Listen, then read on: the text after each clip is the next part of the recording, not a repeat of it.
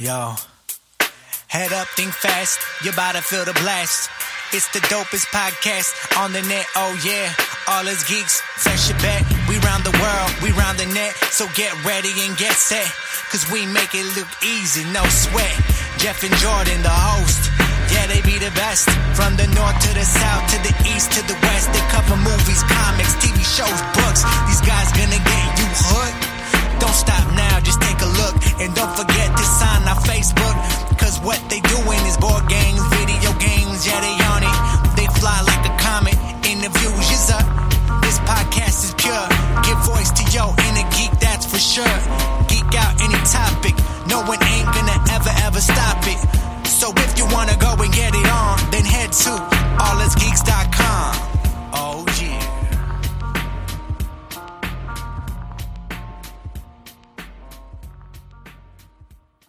Welcome to episode 41 of All Us Geeks. I'm Jeff King. And I'm Jordan Steinhoff. And we're here to give voice to your inner geek. Sickly, low baritone voice, but we're still here to give voice to your inner geek. Well, you're just bringing the 2-year anniversary full circle. Yeah, we did talk about that. It is our 2-year anniversary here. We are recording at the tail end of March. Probably won't hear this until the beginning of April, but it is our 2-year anniversary. And as Jordan pointed out to me earlier, we started All Us Geeks sick as dogs. And so 2 years later, we're wrapping it back around. So yes, I apologize. This is my voice. I've got extra liquid down here, but I will cut out as much of the coughing as I can, but you'll probably still hear some. Hey, we got a sponsor. Woohoo! We got another sponsor. Trip West Games is our sponsor for this episode. They have a game called Ars Victor, which was recently kickstarted successfully. And they are getting ready to take pre-orders for it. So they wanted to let the world know about the pre-orders over at arsvictor.com. And of course, show notes. Put the sponsor link in the show notes. You can check that out. And this is kind of cool. You know, they approached us on it. We are going to be doing a review of it in the future here. Jordan and I took a look at it, thought it was kind of cool, wanted to take see if we could take a look at it. And it's got Tox from Crits Happen and Father Geek both gave it love. So it was a no-brainer for us to bring them on and have them sponsor a couple shows. And I'm kind of wondering if it was before the approved logo was out there, because he did get approval from all 3 geek levels over at Father Geek, but I didn't see anywhere on the Ars Victor page where he has the Father Geek approved. So it might have been back before the logo got created or something, I wonder. But it was child, parent, and gamer geek approved over at Father Geek as well. So what is Ars Victor? Well, it's a war game, which I haven't played a lot of.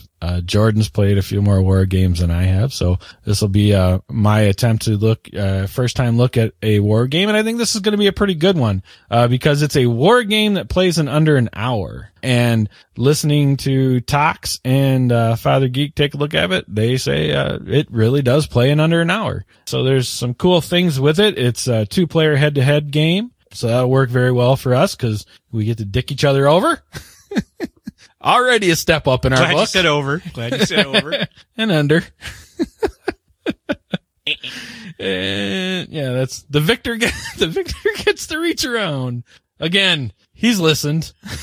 He said he wanted this. Just like Jordan. No.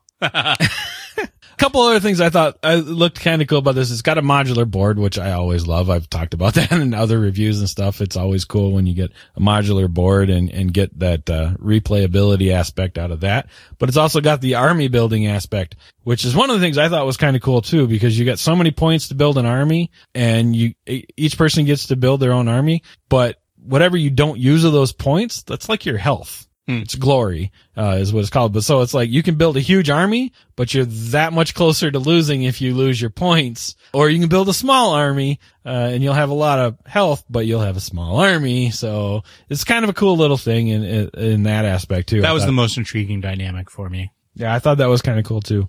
So, they're touting it as, easy to learn and good one for new players to the war game category. So sometime here in the future, we will be testing that theory, because Jordan and I are going to review it when we get a copy. But for now, go ahead and go check it out over on arsvictor.com because they do have the pre-order up. There's a couple special things you get with the pre-order coming off of the Kickstarter that you won't be able to get once the pre-order is done. And I want to say there's about, I think last time I looked, there was like 1,500 copies left for the pre-order. So go over there and check it out and give them some love. And, if you do, let them know that you went over there from All Us Geeks because we appreciate them sponsoring our show.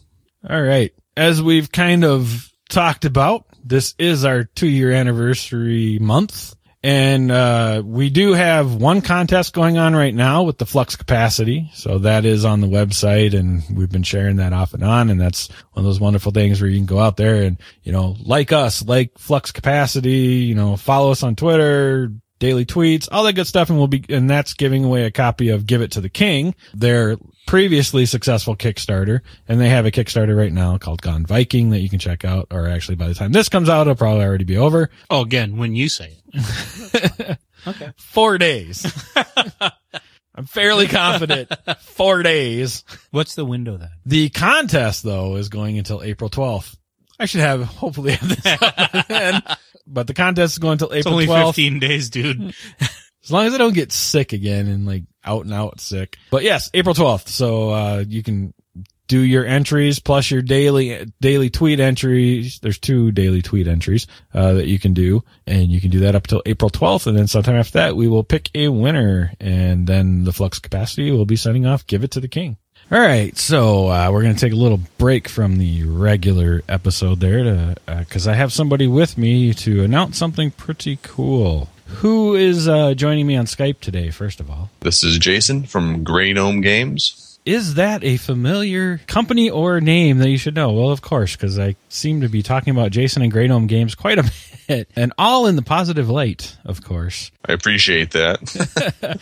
Jason has done a lot of very cool games and was also the winner, not only winner of the contest that we did with Father Geek that we co-sponsored over on the Game Crafter, but had 2 games in the top 7 and had a game become the finalist and winner, which is coming to Kickstarter soon, correct? That is correct. April 8th, it'll be launching on Kickstarter, so I'm pretty excited about that. So April 8th, you'll be able to get another awesome game from Jason, who refuses to give my wallet a rest. I'm sorry. I apologize about that. So here's what we're doing, and Jason was kind enough to, come on real quick and do this real quick contest announcement with me, and that's exactly what this is. Some of you are aware, and we've talked about it on the podcast. We're at the tail end of March now, and by the time you hear this, it'll be April. But March was our 2-year anniversary for All Us Geeks. Hurrah, hurrah. We have been podcasting for 2 years, and we only apologize for some of it. 2 years of doing this, and many, many more to come if we have our way. We've been able to get to know some great people, and we've built a really nice community, not only around the podcast, but just in the gaming space in general. And of course, Jason, I consider to be one of those people in our community. I've known Jason for a while. It's been awesome knowing him and getting to know him and see all the great games he puts out, regardless of how my wallet feels.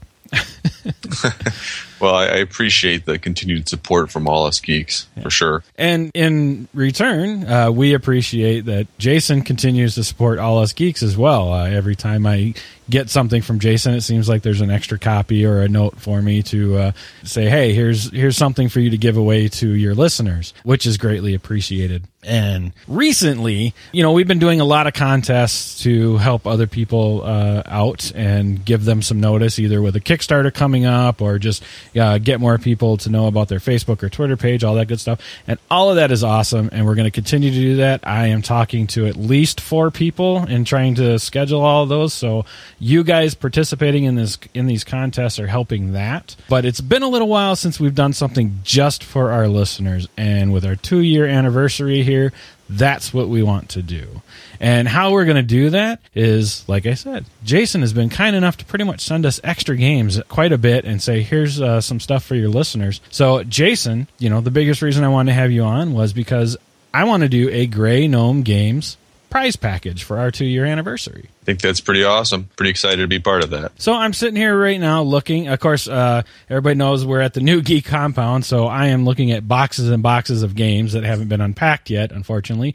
But fortunately, I'm looking at a small sample of Grey Gnome games here right in front of me that we're going to package together and send to one lucky listener. I am looking at Tasnia, Neptune, and the 2 contest versions of Jason's game as well. So Dig Down Dwarf, the contest version, which again, this was under constraints and time, not only time but money and all that good stuff. And he has since done a lot to enhance the game, which will be coming to Kickstarter here very soon.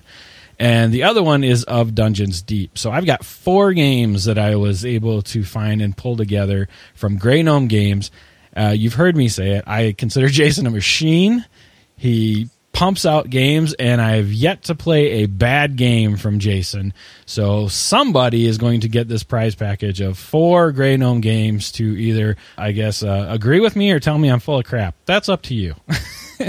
But everybody that I've played them with has enjoyed them. Some of them are on the casual gamer side, so of course keep that part in mind as well. But Jason likes to it seems like you like to stay in the casual to gateway style game for the most part. Is that accurate? Absolutely, yeah. That's for sure. I like quicker games. Tasnia, out of that bunch, might be the more heavy of the ones you've got there. But even that, I would consider, like you said, a gateway game. But most of them are quick, 15 to half an hour game. So here's what we're doing. For the entire month of April, I believe I put the cutoff as like April 30th, 11 p.m. Central Standard Time. You can get in 1 entry per type. So throughout the year, we're not going to be doing the if you follow us, if you like us, all that good stuff. This is going to be strictly for people that listen to the podcast. This is the only way we're going to announce it, because we're trying to give back to our internal community that has supported us for these 2 years. So what you can do is you can email us, podcast@allusgeeks.com. You can send us a voicemail, 1-952-236-GEEK. You can hit us up on Twitter. You can hit us up on Facebook. Any way that you want to, and for each way you do, you will get an entry.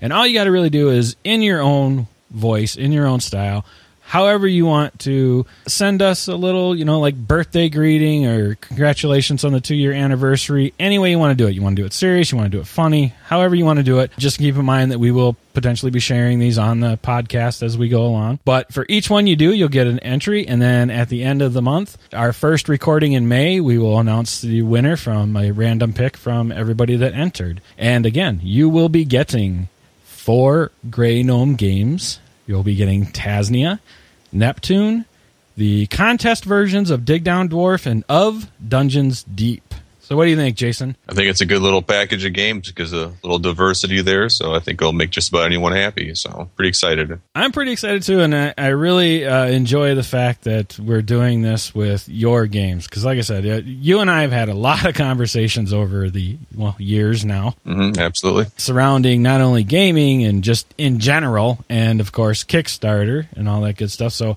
we have the podcast community, we have the gaming community, and of course there's the Venn diagram where they all come together. I consider you a friend. I consider you somebody that puts out quality games, and I'm happy to share that with people that listen to our podcast. Well, once again, congratulations on the 2 years. It's pretty awesome. So I look forward to listening to you guys continually for a long time. All right. Well, thank you, sir. There you go. There's your first entry. No. You can come on the podcast. I have some here. I have plenty of the copies of the games here. So. And again, your April 8th, we're looking at Dig Down Dwarf. Correct. And again, that's going to be that's going to be like a 16-day. Yeah, really quick. Yeah, it's a 16-day campaign, and the buy-in is going to be only $16. So little marketing, little thing there, 16 and 16. So, yeah. So somebody's going to get the contest version, but again, we're going the full month of April, and then we're going to give it out in May. But even I have this version, and I'm waiting for this Kickstarter to start so I can back it. This is a great game that Jason has done a lot of quality upgrades and enhancements to get it ready for Kickstarter. Again, you got to remember that with the contest, and it was a unanimous winner, but with the contest, contests, Jason and the others are under some very serious constraints with time, what kind of components they can use, money, all that good stuff. So he has taken the time after winning the contest to make this an even better and more polished game. So definitely check out this Kickstarter when it starts April 8th. Again, that's Dig Down Dwarf. And of course, we'll be talking about it on All Us Geeks some more in the future here as well. But Jason, thank you for joining me to help me announce this contest. And thank you for all of the awesome games that you put out, man. Thanks for having me on, Jeff. And good luck to everybody. Hey, got an update for you. Ooh, update me. BoardGameLinks.com, the sites. Last I saw, we were still holding steady at 48. 48? Yeah. When the hell did you look? A few days ago. Oh, no, we're at 47. Ooh. But we were at 45 when we recorded last time. Mm-hmm. Now we're at 47. We're getting closer to your 50. That's right. Keep going, and people. again, we have more hearts. We've got 80 now instead of 78. So we're getting closer to your 50 mark. Don't tease us, man. Just upvote those other people. And my last thing in general, I just wanted to throw this out there because I think it's kind of cool. Congratulations, Anthony, for your first tattoo and for being a badass Zelda tattoo. It's pretty sweet, dude. And like I asked you today, let me know what your next one's going to be. Jordan, we're still waiting for Jordan to get his first one. Waiting to afford it. These are not cheap. All right, you ready to geek out? Yes. Insert geek cliche here. All right, geek out topic like we talked about on the last episode.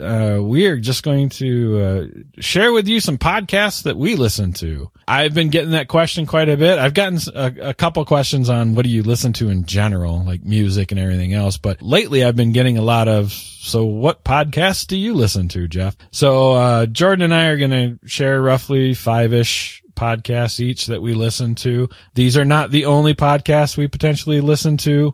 These are just some that we've picked for this one. And if we decide to, maybe in the future, we'll do this again to share some more. Are you okay with this? I'll say right up front that everybody's well aware that we listen to We're Alive, so we don't have to include that one. That. Yeah. So We're Alive. And from there, our other 5, I picked 6, but I put 2 together because they're from the same person. But starting off with, I listen to Hollywood Babylon quite a bit. Kevin Smith, Ralph Garman, more of a comedy/pop culture podcast. One that I know Meow God is now listening to religiously, and he's going through the entire back catalog, and he may not even hear this because he's still listening to that.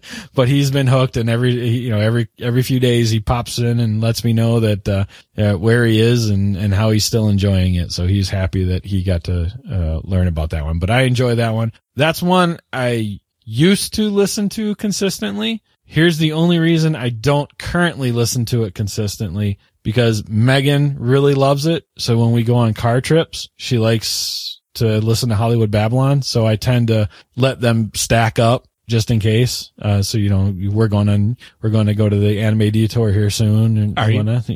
Yes. So, for that car trip, we'll probably be listening to Hollywood Babylon. I do love that one. It's incredibly funny, and it's pop culture with bite. BJ Shea's Geek Nation. Don't look surprised. Jordan is well aware that was going to be on my list, and I have talked about it off and on, that I listen to it. I enjoy that. These are, radio personalities out of Seattle that also do a podcast with a, geek slant. It's pretty good. I enjoy it. I enjoy all of them together. The only one I don't listen to is Tuesday because it's a Magic podcast. So that's the one I delete. What's wrong with Magic? That's all a game. Monday, Wednesday, and Friday is the main cast. Tuesday is their Magic the Gathering podcast. And then Thursday is one they call Special Ops. And it's, one of the main cast and another guy, Mark Ronner, that comes on, and they usually do a specialized topic that they focus in on. It's a good podcast all the way around. And just as we always ask our listeners if they would like to give us feedback and stuff, and at least 2 of our listeners have gotten involved podcasting wise with us in some form or fashion. They've recently put out a thing about wanting some potential extra content, and we had to push it back once. Hopefully we're recording next week, but I am going to do at least one recording with them to kind of maybe do a regular segment. What regular means to them is going to be up to them, monthly, whatever, bi-monthly, who knows. But I pitched the idea of a tabletop kickstarting segment for them. So we are going to record that next week, and I'll let everybody know when that episode comes out, as long as it doesn't get pushed back again. Things happen. BJ Shea's Geek Nation. My combine is 7 Days a Geek and Podcasting 101. Jason, we interviewed over on Podcasting 101. I've been listening to 7 Days a Geek for quite a while now, and Podcasting 101. Those are two that I listen to pretty regularly. And I've recently started listening to Happy Mitten Podcast, and I've been listening to that pretty consistently. That's one I'll kind of bump up as well on my queue. I've been enjoying that one quite a bit. These guys are starting to publish games. They're going to be a publishing company at some point. They do this podcast. Well, not at some point. They are now. They've actually picked up Matt Warden's game, which was odd. That's going to be their first game. And they've already been playtesting it. They've rethemed it and got a new name for it. Aether Magic, I believe it is. And I'm looking forward to that because every time I've played that game, every iteration of that game, I've absolutely loved it. So it's going to be fun to see what they do with it. And I'm really happy for Matt because Matt doesn't want to be a publisher. He self-publishes stuff, but he just wants to make games, and he makes a lot of good games. So I'm pretty happy about that. And so I've been listening to those guys, and they interview a lot of people in the industry. So that's been kind of fun too. But at the same time, I also get these, snippets of updates about what's going on with Matt's game. So vested interest, I guess. And then lastly, another one I've been listening to recently, mostly because it's just recently started. It's a quick podcast it's called 21 Game Salute. It's Game Salute's official podcast. And they do it in 21 minutes or less. So I think that comes out every Monday. Just been listening to that. Gives you a good update because, Game Salute has that tiered deal where they publish games, they assist other people that are publishing games, and then they just ship people's games. And so you get a little bit of all of that. They let you know kind of, especially games that they're really involved in, you get to know what's going on with them and where they are in the process and all that good stuff. So I've been kind of listening to that 20 minutes or so on the commute. I can usually get 2 things in. I'd listen to that and something else on the way in. So those are the 5-ish that I picked. All right. I've got a couple combos as well. And here I felt dirty. Don't not feel dirty. I'm in the room. One of them is the Comics Conspiracy and Geekbox. Same core group of people in both, and then some different people depending on which one. Comics Conspiracy is obviously that's their comics themed one. Geekbox is more about video games, PC, console, general electronics, handheld, stuff like that. It's the same group. They're out in I want to say North Carolina. One dude owns a comic store. The other dude either owns I'm not sure if he actually owns a GameStop franchise. I don't know if he can own them or if he's the manager, but he's always talking about the GameStop and his various journeys around the country to like E3 and stuff like that for stuff related to video games. I prefer the Geekbox more so than, I should say Comics Conspiracy more so than Geekbox, but they've got good flow. So even though the gaming side of it, because it's all electronic gaming, even though electronic gaming is not necessarily my thing, they've got a good flow and it's still amusing to listen to even though it's not quite my thing. I also listen to something called Agenda 7, which is a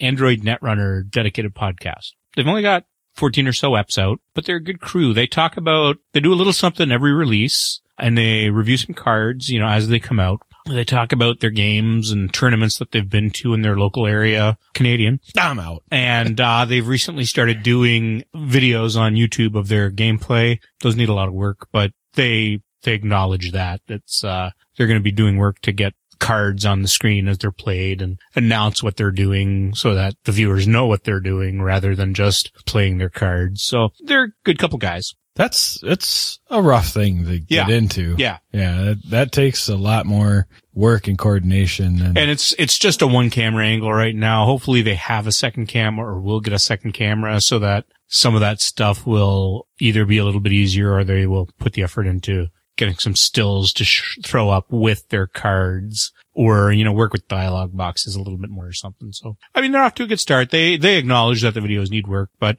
podcast itself, pretty solid. I like it. I've started listening recently to Fat Man on Batman because he's had 4 eps in a row with a couple creators that I really like. Oh, this is a Kevin Smith podcast. It's about Batman. Focuses on Batman. Not one of my favorite characters, but Kevin Smith, it's fun just listening to him talk. But he has such a love and a passion. Yes. For Batman specifically, but even in just the comics realm and the people he brings in. Yep. That's not one where I'm going to go, listen to the whole back catalog, but I am just working my way through things that do interest me. And especially these last 4 eps, one with Denny O'Neil and one with Neil Adams, 2 of my favorites. So that's really good. On the non-gaming side, I listened to this thing called Hardcore History. I believe his name's Dan Carlin. No, it doesn't sound right. But anyways, it's not at all gaming. It's history. It's kind of lecture, but he just discusses different points in history. And the last 2 I listened to, for instance, were the lead up into World War I and World War I. He tries to keep... Did it lead into World War I and World War I? He tries to keep it fairly factual, not political, I mean, there's bias in history, so it's not totally unbiased, but he tries to keep it fairly bias-free as far as presenting the facts. It's interesting.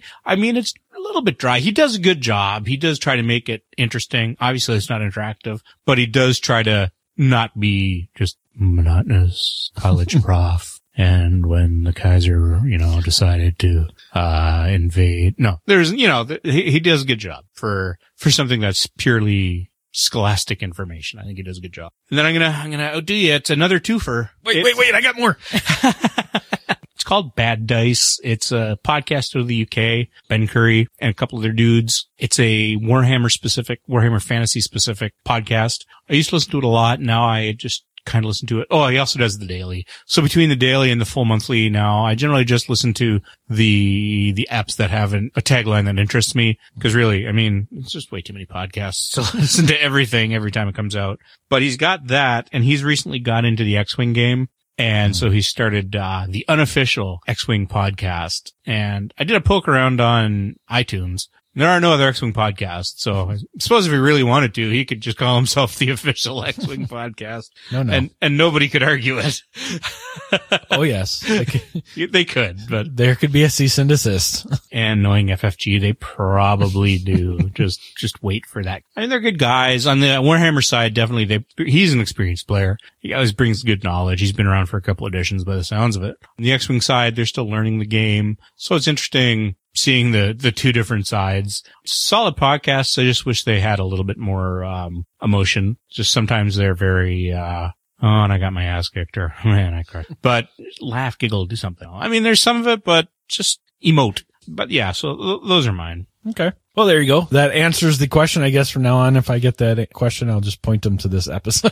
And again, those are not the only podcasts that we listen to. We just tried to keep it down for time. And like I said, maybe in the future we'll do this again. I'll move on to 7 through 10. Yeah. And Jordan does a lot of painting, so he has time to listen to things during that. And of course, I have the commute, so there's plenty of things for me to listen to on my drive to and from work. So there are others. And like I said, maybe in the future we'll talk about those as well. But of course, we both listen to We're Alive. You caught up now?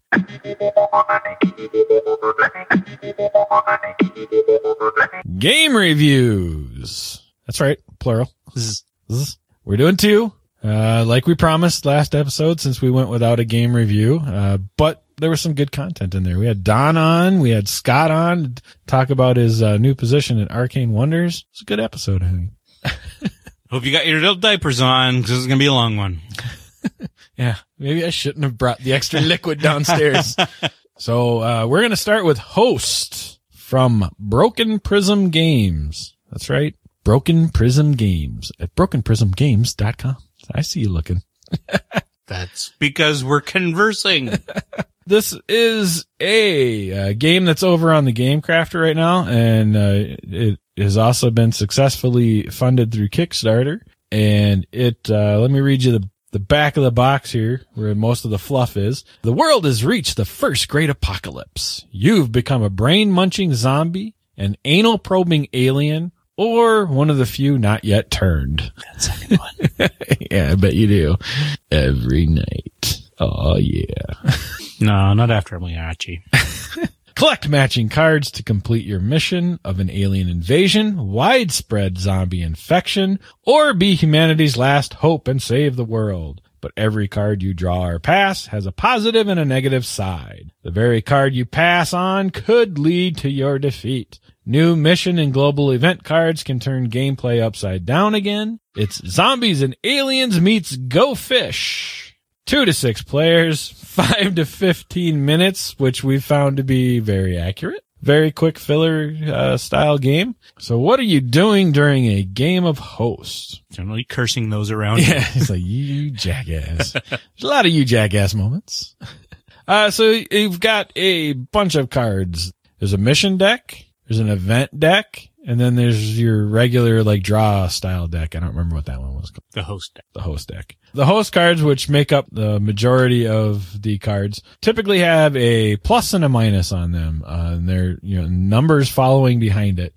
So for instance, this one I'm looking at right here is a +3 to your investigate score, but a -3 to your invasion score. And your missions can, there's various things. There's like a mission that says as soon as 5 event cards are played, you've won. There's ones that might say collect 15 points in investigation points. And so there's a bunch of these different mission cards that make up the little mission deck. Each player will have one secretly that nobody else knows about. And you're trying to get to that. So as soon as somebody hits their mission, the game ends and that person has won. So it's not okay, everybody gets one full turn thing again. It's as soon as you can reveal that card and show that you've done it, you win. Yeah, pretty much every action is check to win see if condition you won. check. Yeah. Yep. And then one of the thing about the event deck though is because if you pull a card from the main host deck that says you can play or draw an event card, because if you draw an event card, you have to play it right away. But that card you can keep if you want to. You don't have to play the draw an event card. But if you choose to, the event has to get played right away. So, but one of the things you kind of almost have to watch out for though is some of those events are, hey, here's your new mission. And suddenly whatever you've been building up to no longer matters because you got to discard your old mission and now you've got a new mission and you got to watch out and make sure you don't say the name of your card. Don't read it right away and say, oh, this is a mission, especially if you've played multiple times and your opponent, I know what you're going for now. Your opponent has had that You're mission. never going to see any red cards. That's just letting you know now. So yeah, that's brings us to a good point. So the host deck is kind of made up of different color cards, and they do different things. So the red cards are your infect cards. So those will have a +2 infect, but a -2 inoculate.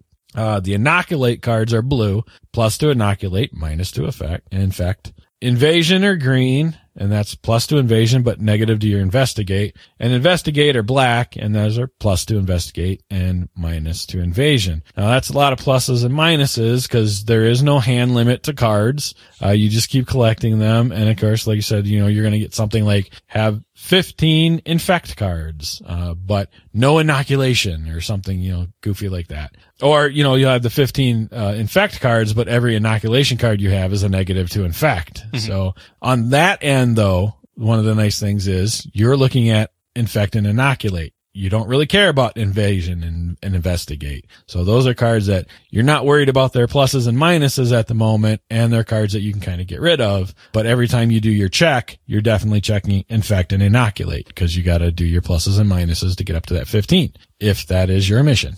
So, let's see, to set up this game, you're going to shuffle the different decks, and each player gets one mission card. Again, that's secret. And you start with 4 host cards face down in front of you. Well, it's not much of a secret if it's right there in the rules.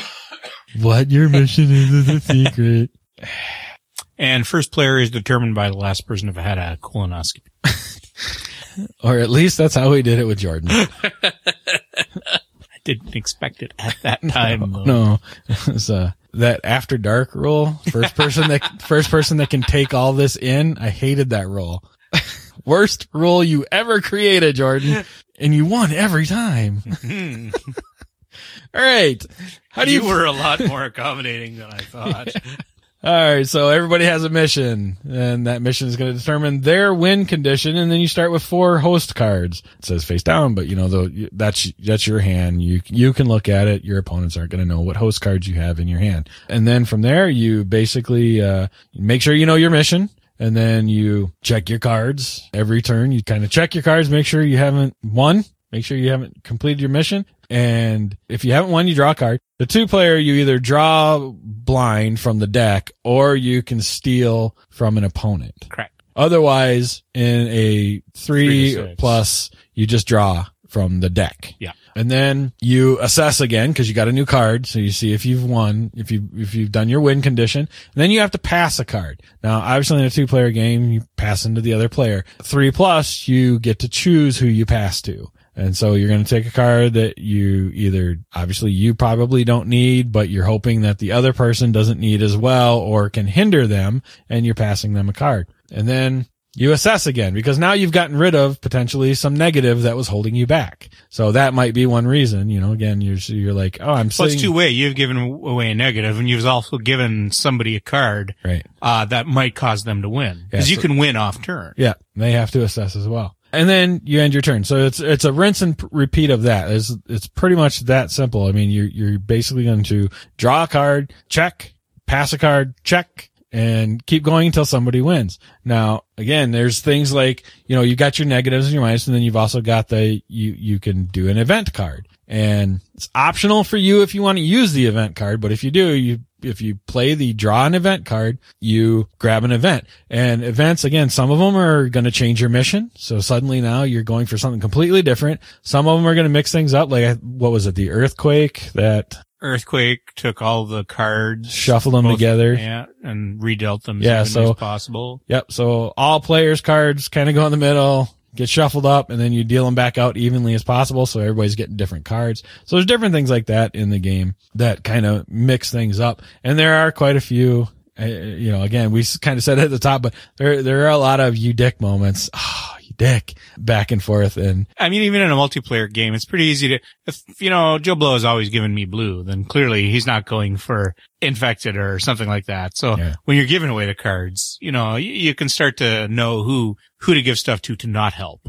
Right. And then there's another optional type card, another variant. There's a character card that you can have, and everybody will get a random character at the start of the game if you play with that variant. And the characters just basically give you bonuses. So it might be like you get +2 to your investigate or something like that.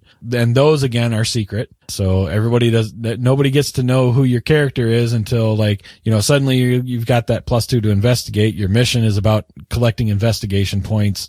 That bonus counts towards your win. So when you're ready to declare your win, you get to flip over your character and say, see, this is part of why I get to win. Now, when you get this game, because I really do think you should get it, character cards have spoilers. Character cards have QR codes on the back, and they're live. If you scan the QR codes, it'll take you to the Broken Prism website, and you'll get an extended bio of each of the characters. And it adds nothing to the game, or it adds nothing to gameplay. But I think it's a kind of cool ad, a little cool convergence of tech and the game. It's just adds fluff. Yeah, it was cool from that aspect. And like I said, when you started doing that and you started doing them with different cards, so you could see that it really was bringing up something different every time, and it was a different character. It's kind of cool. And like you said, it adds that without throwing a huge booklet in the box, it adds the fluff if you're interested in the fluff. So it was kind of a cool little deal. All right, so let's go down here. No. Component. No, sir. Whatever. This is part of the anal probe. Oh, okay. Components. What'd you think? Pretty solid. I mean, it's a box with some cards in it. Cards are good stock. The artwork on the cards, it's simple. It's, mall or airport kind of symbology, or government building, which really does kind of fit the theme of the game. It's, there's just a little dude with a floating head on an exam table. There's like a needle, it's color coded. It's very simple. The card backs are all very simple. Everything is very simple, not at all flashy, but it doesn't need to be because it's just a quick 15-minute game. Right. The art is appropriate to the theme and the time. Yep.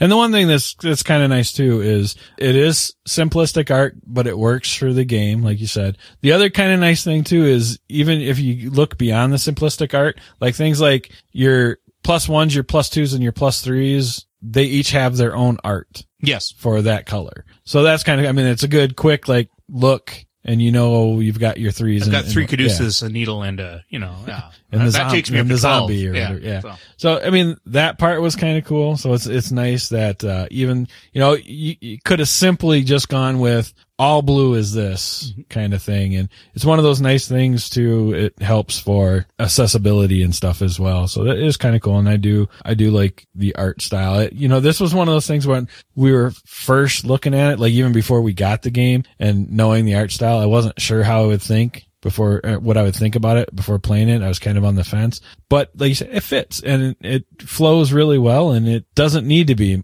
more than it is. So it really did work for me. And yeah, it's, all cards, a decent box. It's a 1-page rule sheet, literally 1 page. Like you don't even flip it.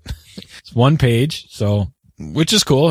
Especially for a 5-15 minute game, should be easy to explain. You should probably spend less than that amount of time explaining how to play the game as well. And comes in a decent, very small box. I mean, you can potentially fit this even in your pocket. If you got cargo pants. Yeah, cargo pant or, a backpack or something. So it's definitely a nice portable game, which is cool for a 5-15 minute game. So mechanics. What did you think of the mechanics involved in this one? You said kind of conspiracy themed Go Fish, and it kind of is. It's draw and pass. Yep. Or draw, steal, or pass. Draw or steal and pass if you're at the 2-player game. It's pretty easy. And, with the victory condition check at every action, it makes it a little more, it's not a meaty game, but it makes it just a little bit more meaty than Go Fish. No, mechanics pretty solid. Yeah, especially for a filler style game. And this is, it's thin meat. Yeah. It's a nice style game. And I wouldn't mind. I'd say for a variant, go ahead and add in the option of stealing from another player too, because I think sometimes that's where we had the most fun of being like, oh, you dick. Stop stealing my cards. I've got 32 cards in my hand and you actually got the one I wanted. Yeah. Well, that and like you said, especially in a 2-player game, I passed you a blue. You don't need the blue either. The blue's coming back to me. So you start stealing, you're like, oh, holy crap. Now some of my other cards are starting to come out of my hand kind of thing. So it's kind of cool. Now again, with more players, you've got more options to go around and kind of thin out and not necessarily have one person always know what you're doing. But I still think that nice little, no, what do you got?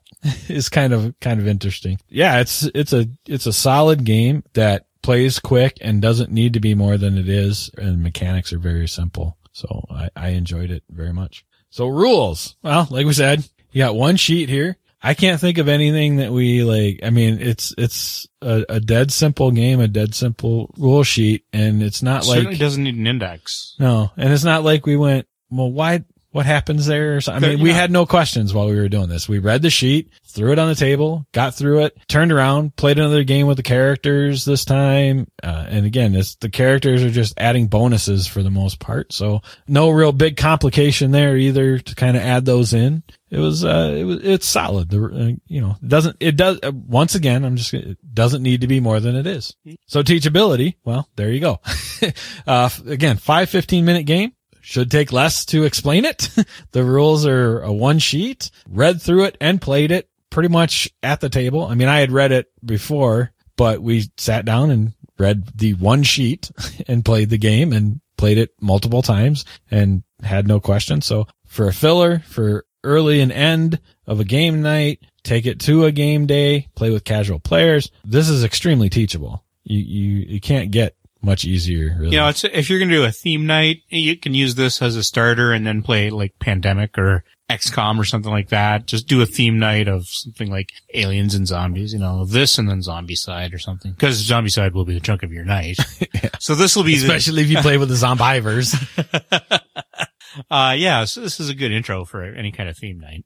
All right. So theme. The fluff was on the back of the box, and it's a small box, but it gives you the basics: alien invasion, the zombie apocalypse, and the, questionable conspiracy. It's there. Actually, it's surprisingly evident for how simple the game is, because your missions are just based on the keywords: infected, invasion, that kind of thing. So for as little fluff as there is presented in the game, the theme is still very strong in the words and the pictures on the card. Yeah, I agree. I mean, it's abstracted, but in a workable way. I mean, you're not going to, in a 5 to 15 minute game, you're not going to get into a lengthy narrative. Right? I mean, it's not going to be necessarily what you're looking for, but like you said, I mean, just even the art style, and the little bit, the images that we have and the keywords and the little bit of fluff that's on the box and being able to do the QR codes. There's fluff and there's theme there, and it works for this game, definitely. I think it's a solid choice.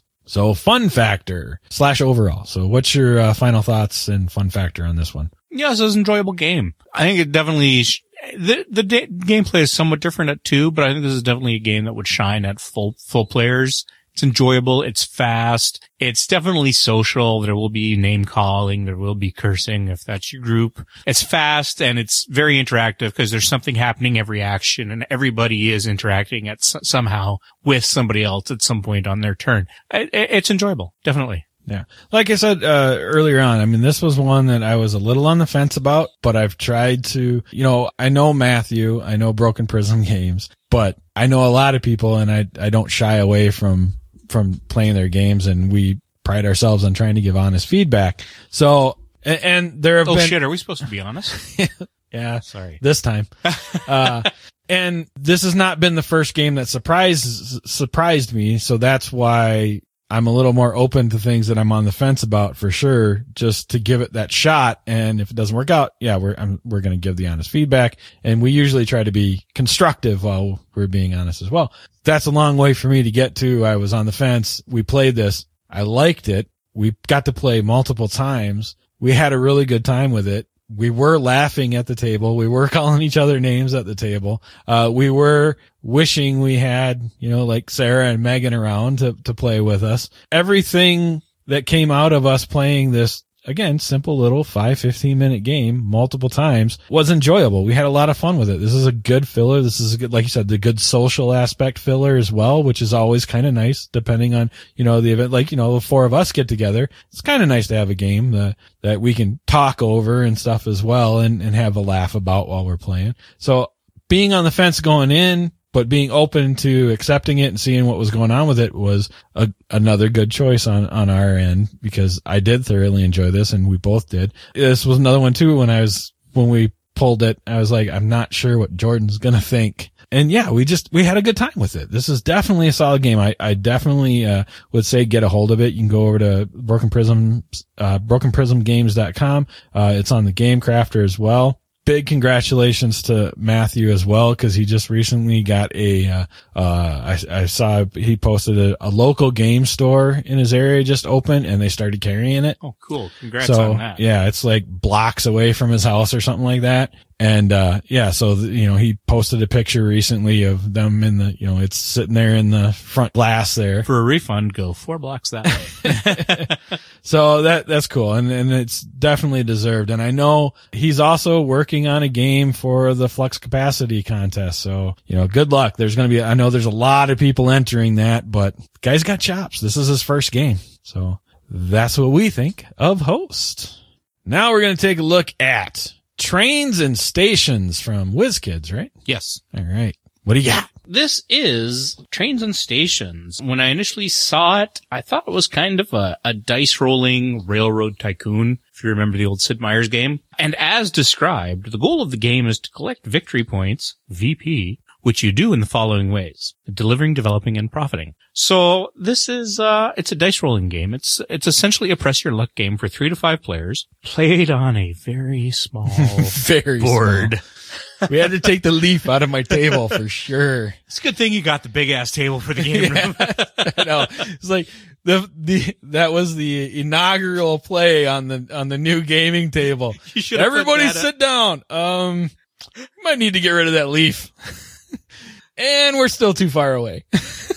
Like I said when we were playing, when I saw this at Gen Con, the only question I didn't ask was this the real board? Because I thought it was just space limitations, so that it was just small make-do boards. No. Those things you saw in all the pictures. Right. I am totally, now that we're talking about it, putting the leaf back in and just putting the board in the middle of the table and taking a picture soon. You could put all the board and all the components out. Just set up the game for 5 players and there'll still be a lot of dead space. In fact, we might do that tonight and I'll put it in my review. There you go. Yeah. Deliver, develop, and profit. So as I said, it's a dice rolling game, 3 to 5 players. Rather than Ticket to Ride where you're placing trains, you're rolling your dice, and much like Couriers or Dice Masters or any of the other WizKids kind of dice rolling games. These are custom dice, with various sides that do various things. And you are building your empire across this very small map of the United States. It's somewhat reminiscent of other train games where, you're building routes and there's quite a few, or quite a smaller number of cities than other games. It's just a couple along the East Coast, couple in the West Coast, couple in the middle, because the route building is not really as essential as it is in, it is essential, but the geography is not as critical as it is in something like, Ticket to Ride, where you might be trying to block somebody, or Railroad Tycoon, where you're trying to get to specific resources. So there's a lot of shared points. There is.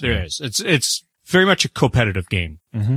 So you're going to roll 5 dice each turn, and on each die there's a train, a locked train, which you cannot reroll, and I'll get to that, money, and then one of 3 resources. You've got your hotels, your mines, and your ranch. We had a lot of fun with these because the artwork is questionable at best. I mean, the dice look good. It's not a QC thing. The pictures on the dice are clear, but looks... So if you're looking to have adult sexy time, here's what the resources really are. Really looks somewhat like possibly a breast, a piece of cake, and the female reproductive system.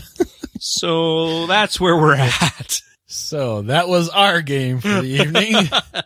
Woohoo! I've got 3 uteruses I can build. Come on, nipple. So yeah, as with all the other WizKids dice games, these are custom dice. And the object is to build up your resources to get... Stop tapping the table. The object of the game is to build up your resources to get your victory points. So on your turn, you're going to roll your dice. And then there's other components as well. You've got cards for your associated resources. The mine gives you ore, silver, and gold. The ranch gives you cattle and food. Well, there's a path here. And then there's, the hotel gives you workers. The basic game starts off with ore, workers, and cattle. And then there are the next tier of resources. When one tier is, when one of those resource piles is emptied, the next tier is added. So there is a progression, and these resources are used to calculate victory points at the end, and I'll get to that. And then you also have buildings. You're going to have little plastic buildings, a hotel, a mine, and again, questionable shaping here. The mine looks, well, we won't go into what we thought the mine was, but there's a mine, a hotel, and a ranch.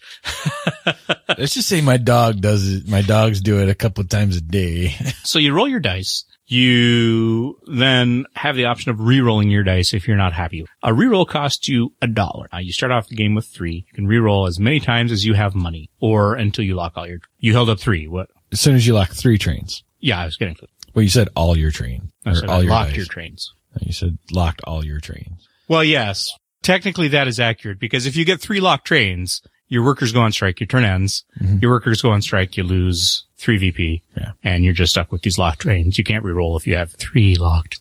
Anyways. So if you got 3 locked trains, you're done. There's also a basic train that you use to build your routes. And like I said, there's the hotel, the mine, and the ranch, and the money. You can re-roll as long as you have the money, but you cannot have more than 5 gold, max at the end of your turn. So if you're rolling a lot of dice that are generating you money, the money side on the dice is worth $2. So if you know you're going to get $2 in, you can maybe waste a couple of re-rolls because that'll be a wash for you. Maybe get more money, get the other resources. If you get 3 of the same resources, 3 hotels, 3 mines, or 3 ranches, you can then put out the associated building. Each player has 3 of each building, and those can go on any city. Some cities have 2 building openings. Some city has 3 building openings. You don't have to have a presence there to put a building in. You can just throw it down anywhere you want. The rules there are you can't put a second building in an area until all the cities have 1 building, and you can't put a 3rd building in an area until all cities have 2 buildings. So you can't just bunker down in one 3 building area and then let everybody come to you. If a route is completed in an area where you have buildings, then you get the associated card. So if a route is completed where I have the mine, I will get some ore. If Jeff has the hotel, he'll get some workers. That's how you get your resources. No matter who completes the route. Yes. Now, routes are completed, unlike Ticket to Ride, where you have specific point A to point B, Houston to New Orleans. There's none of that here. There are bonus points for scoring particular routes, and they'll be listed on cards. There are power cards, but it's open routing. And as we said, it's kind of competitive. So if I'm going from Seattle to Billings, as everybody was going, if I put down 2 dice and Jeff puts down 2 dice and then Megan puts down 1 more dice to complete the route, everybody gets points for having participated in completing the route. And a route is not necessarily just 2 cities. If you complete a route that links 3 cities, that's still 1 route. So you're not scoring per possible connection in that route. You're just scoring for 1 overall. And as I said, when you complete a route, whoever has buildings in those cities connected to the route, whether they're involved in those dice or not, will get resources from those buildings. There's also bonuses for being the majority, or for having the majority of dice in that completed route, and each city indicates which bonus you've got. And then the basic scoring is 1 VP for each city involved in the route. So a 2-city route gets you 2 VP, a 3-city route gets you 3 VP. It's theoretically possible to build up to a 4-city route if everybody's patient.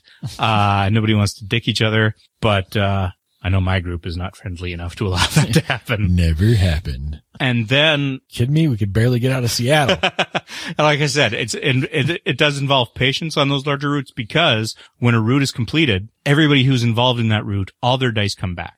So this is where you start off with 8 dice. You're rolling 5 each turn, but you can potentially get under that because you put out your train dice to build or complete a route. If the route is not completed, you lose those dice until they come back. So you roll 5 dice, you put out 3 trains, you have 2 dice left over. The next turn you go to your supply, you try to get back up to 5 dice. If you can't get to 5 dice for your roll, you just roll whatever you have. Some of the bonuses are things like extra victory points, other power cards, and then there's also bonus dice. There are white dice that are optional. You can use them at any time to take you over the 5 roll, or the only time they're mandatory is if you are under 5 dice. If you don't have 5 of your basic dice, but you do have a bonus die, you have to use the bonus die in your roll, but otherwise you can just use them at any time or hold them up. You can save dice. So if you roll your dice and you end up with 2 cattle, but you don't get the 3rd cattle even after a couple of rerolls, and we all did that, burned a lot of money trying to get that 1/3 resource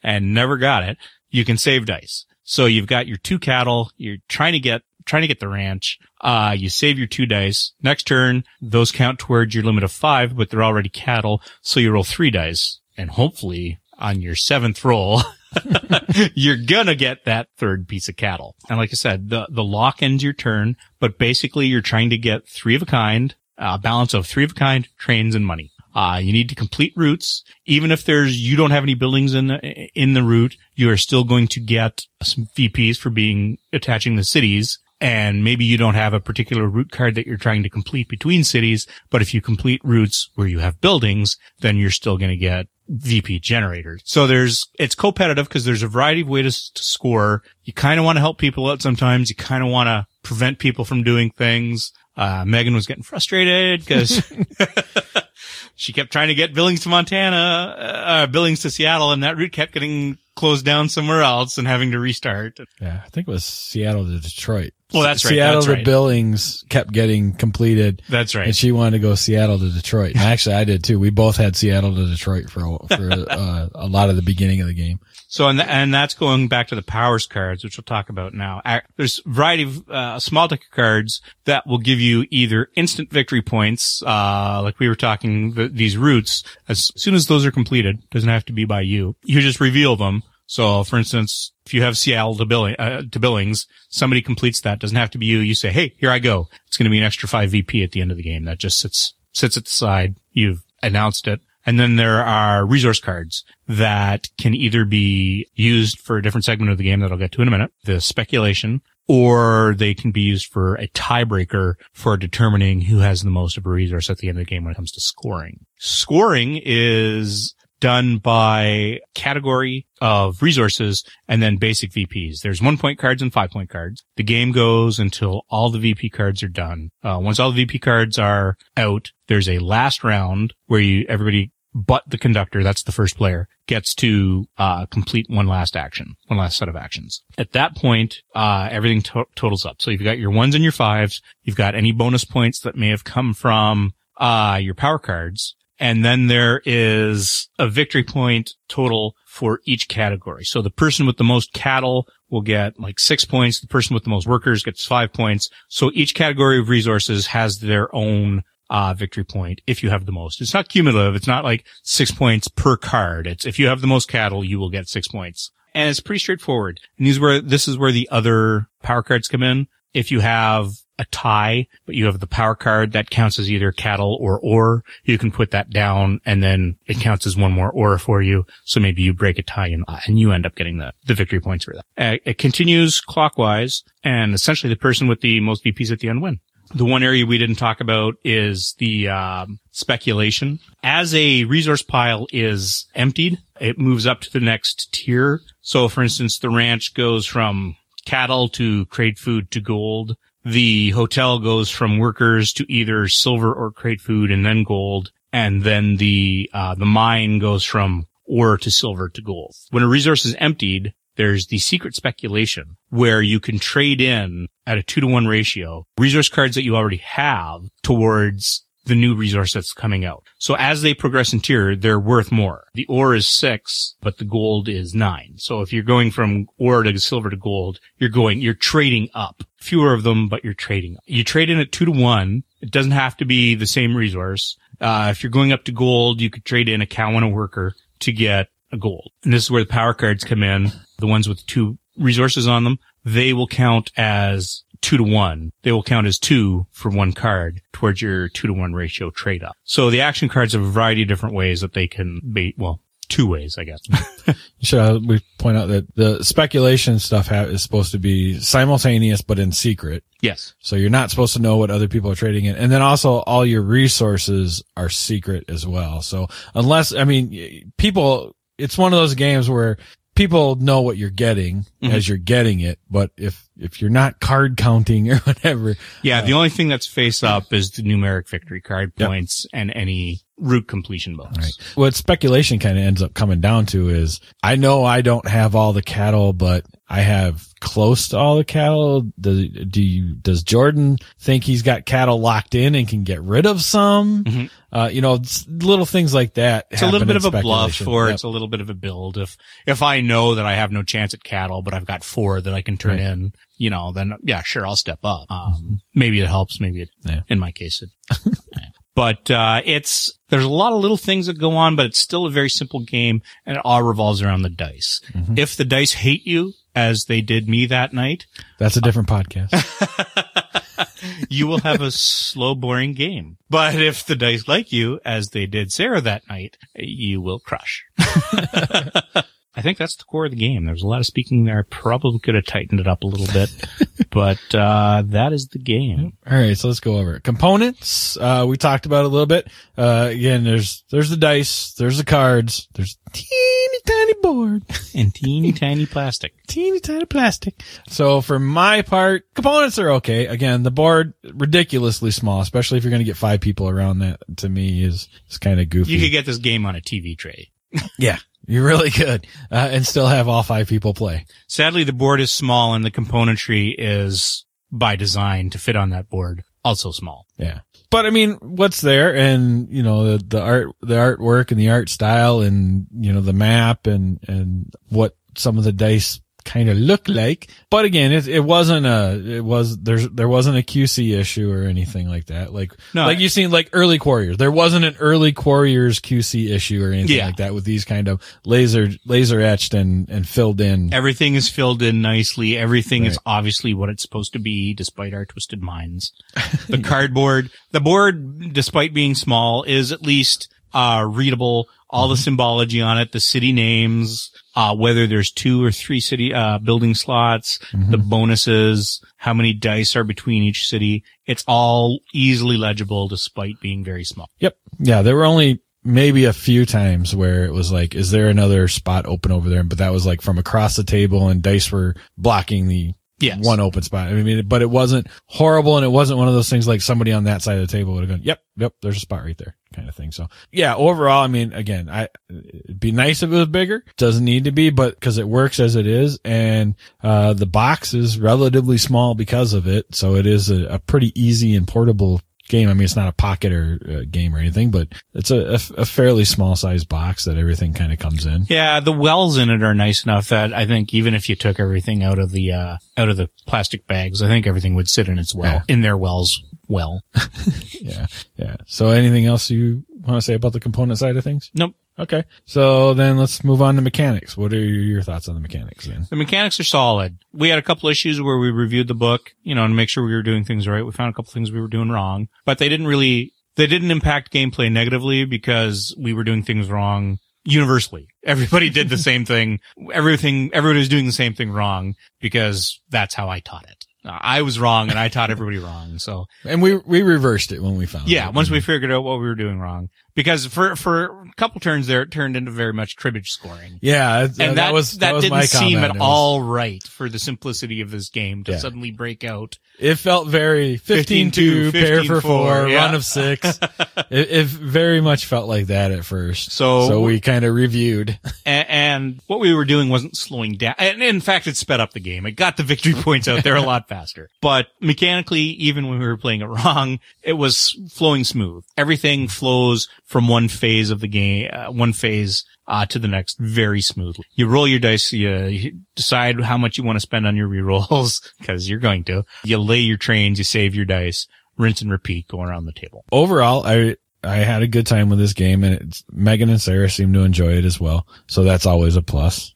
Something that we can definitely do in a couple setting, which is cool with the casual gamers. The one thing I didn't like, and it goes back to one of my pet peeves in gaming, is the end game mechanic, where it's like, keep going after you've run out of distributing victory points, and now track the victory points that you've gained after that. Yes. Now that you no longer have a marker for them, keep going. Keep going. And, I know in the rules they say, well, use the extras that you didn't put out. Well, if you're at a 5-player game, there are no extras. Oh, that's the one thing. The game scales 3 to 5 players, and the fewer players there are, some of the victory points cards comes out. So you could theoretically do that at 3 players, but at 5 players, no, there's no extras. Right. So yeah, that is just, and it's a minor thing, but it is one of my pet peeves.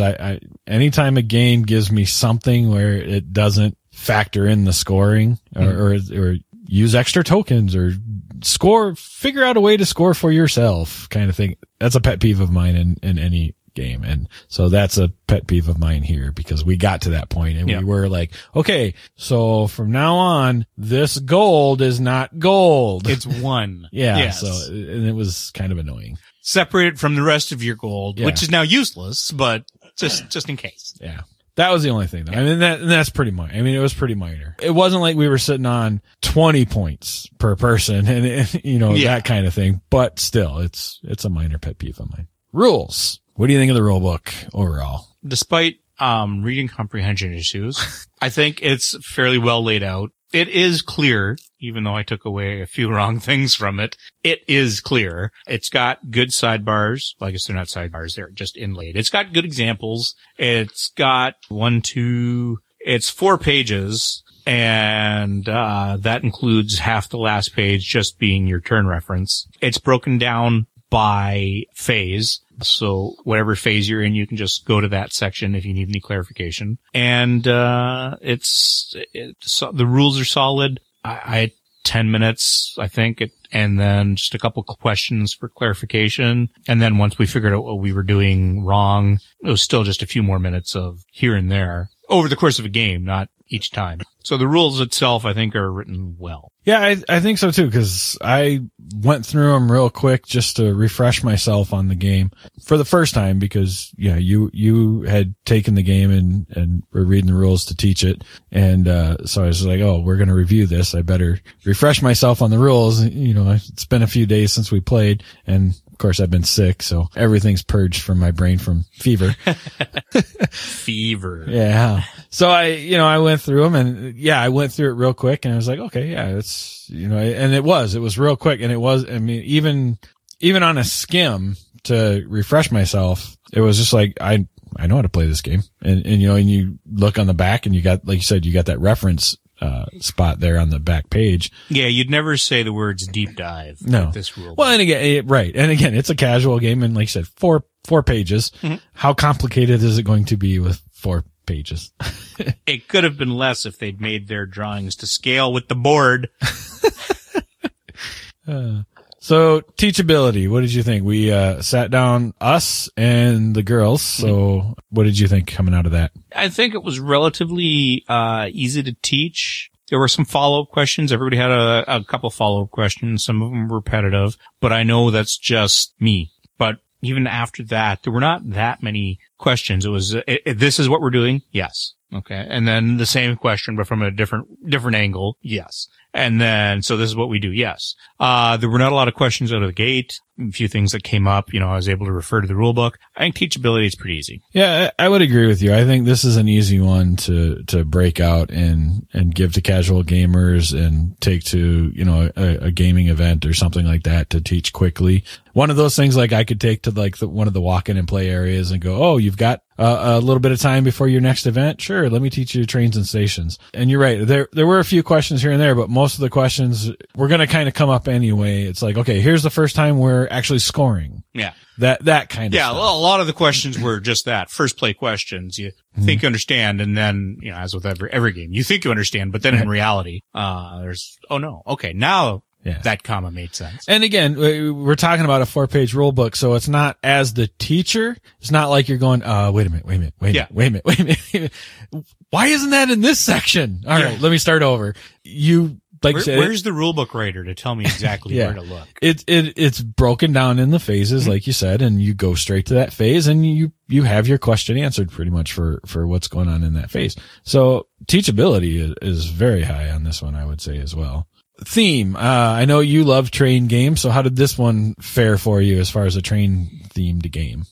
This didn't turn out to be exactly what I thought it was going to be, but there is enough of the, kind of Old West and rail component to it that I'm not disappointed. It's not quite, like I said, I thought it was going to be kind of a dice-driven railroad tycoon when they first started soliciting this and putting out some previews. It's not that. You're not trying to build based on the resources a city wants. You're just building and trying to generate resources independent of whatever city you're trying to get to. So, but the artwork and the dice, everything has kind of that, trainy, Old Westy kind of developing feel to it. It's not quite Old West because it's coast to coast, so it's developed. But it does have that trainy, rail bearing kind of feel, and I like it. I don't know. I think I'd have to play it a few more times to really get a solid feel on, the theme overall. A couple of things that you were kind of saying kind of stuck out to me. The fact that,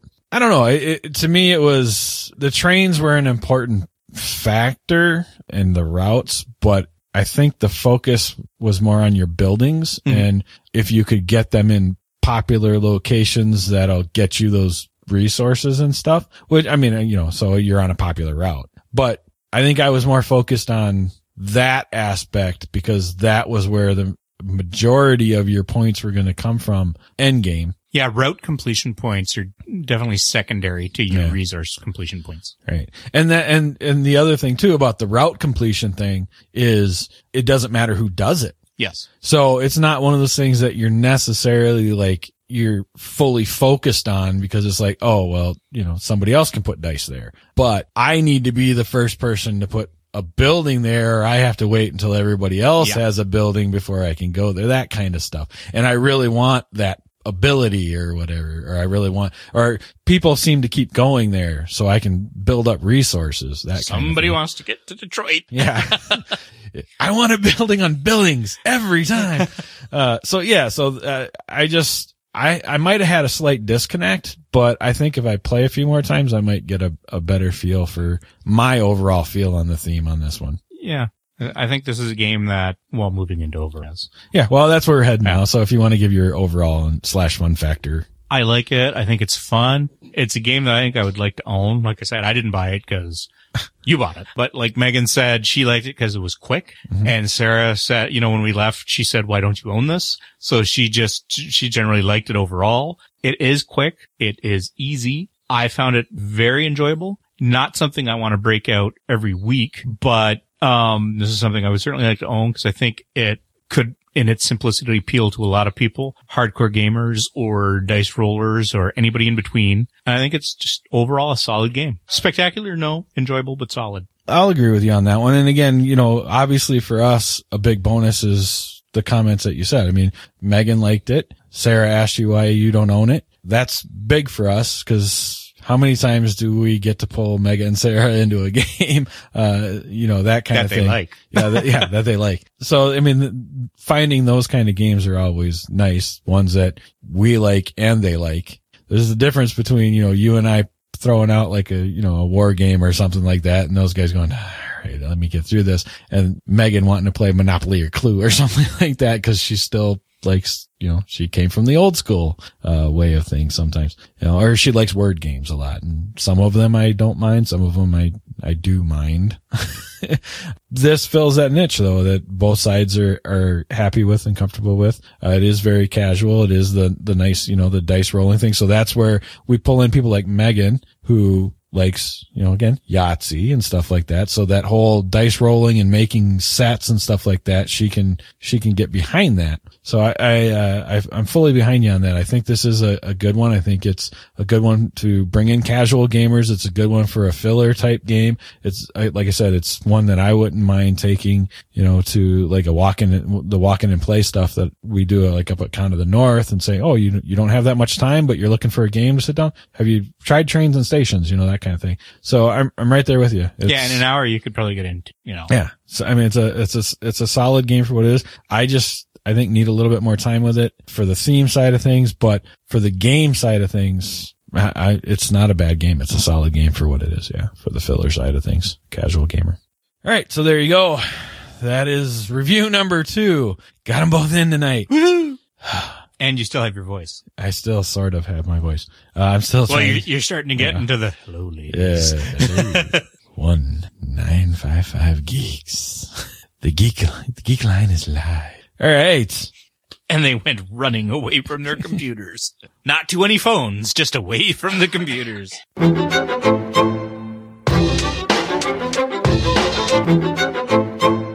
What we're watching.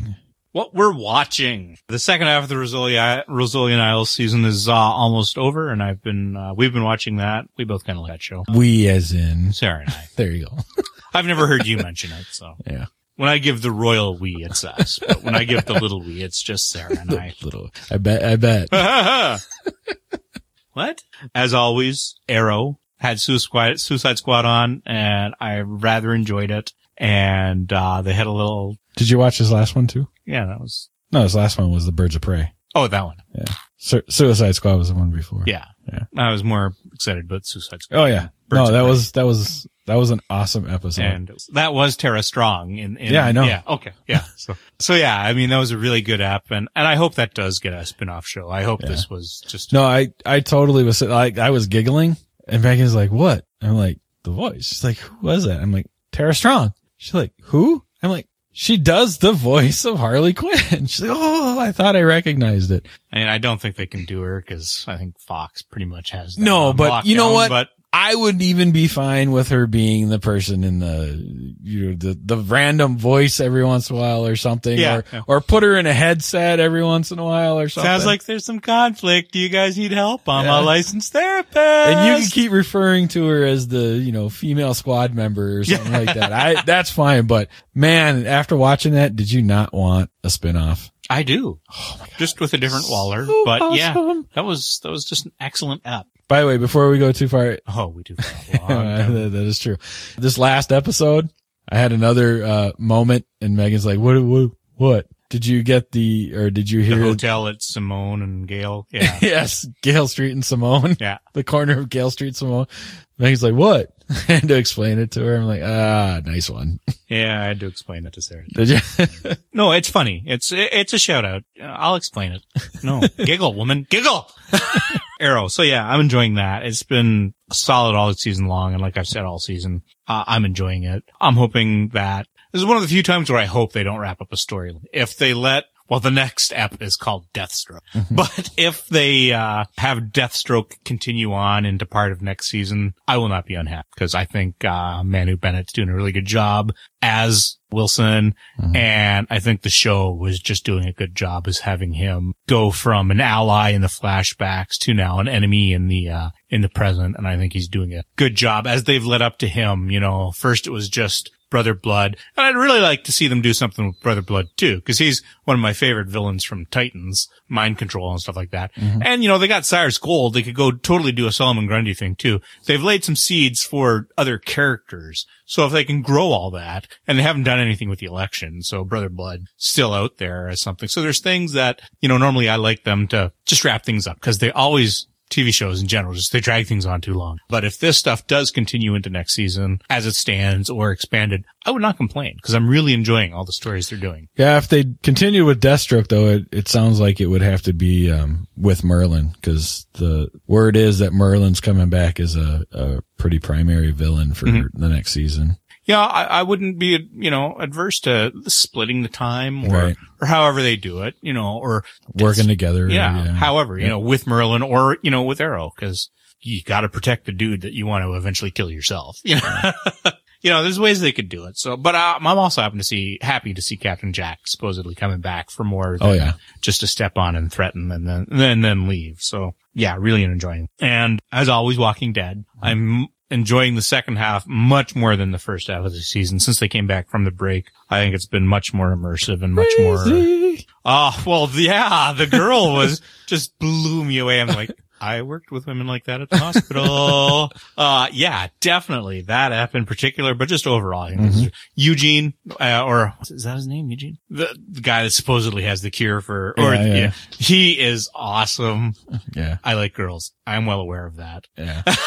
Yeah. He's playing that socially awkward thing really well. Yeah. Yeah. Especially since one of the most recent Talking Deads he was on. And, you know, Yeah, of course he's not anything like that. But of course, when he was on, when they have people in the audience come up and give away or ask questions, they usually give them something that's kind of related to the episode. So that night they were giving away his mullet.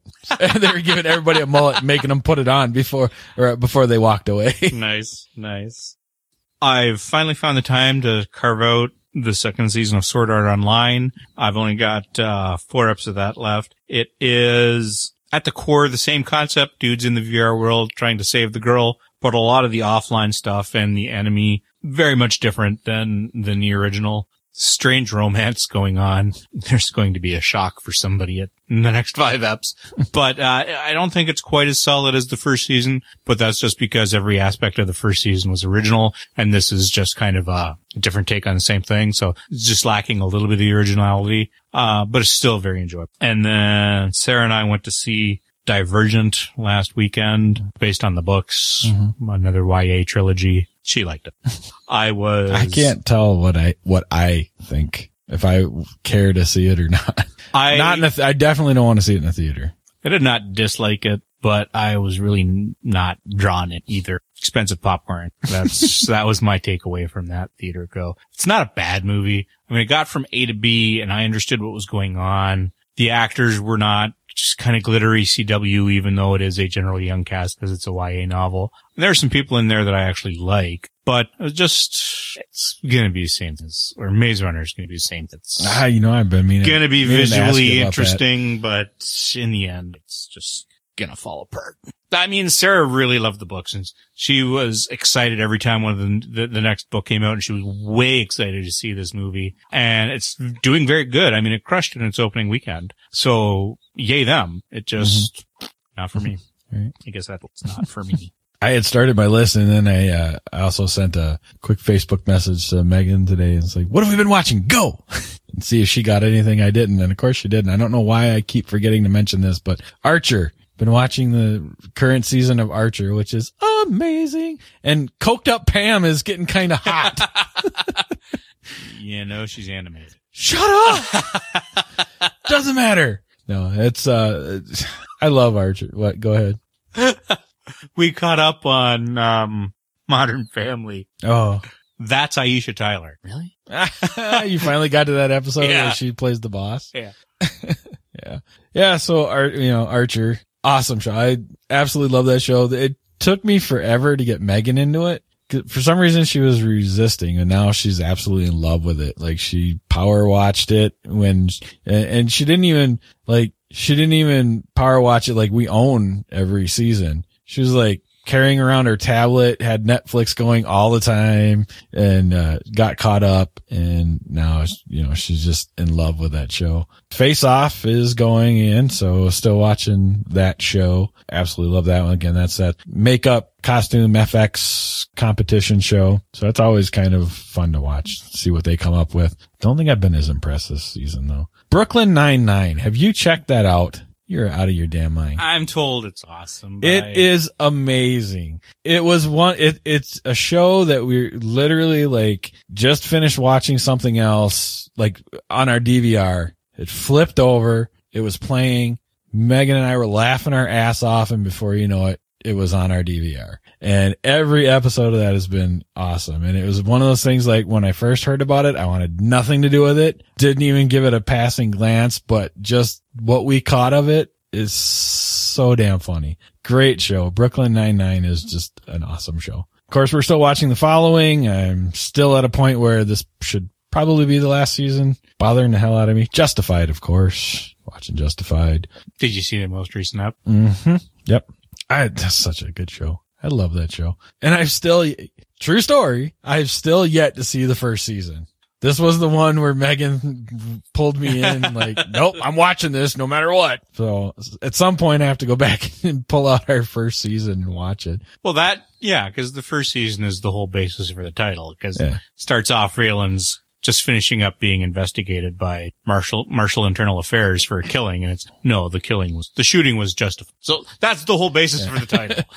And let's see, rewatching Almost Human, even though Almost Human is over, but of course we're doing the Almost podcast. So when we do those episodes, I rewatch it before we record. So that's been kind of fun because get to kind of catch things that might not have seen the first time around. Still waiting to find out if we're getting a season 2. It's not looking good, but they haven't said anything yet. So, again, Ink Master. So Best Ink is done. Ink Master's on, watching that tattoo competition show. And then for movies, not a lot, but we watched American Hustle finally. I enjoyed that. Did you see that when it came out? I really enjoyed that. That was a lot of fun. It was a good little movie. Seeing a couple actors in, different characters in different light. It was kind of an interesting movie. And then of course, I watched The Collection recently because that is the episode of Two Bald Geeks that is now in the editing queue. We will be putting that out soon on the Geekcast Network to hear what Cyrus and I thought of that one. And that's what I have.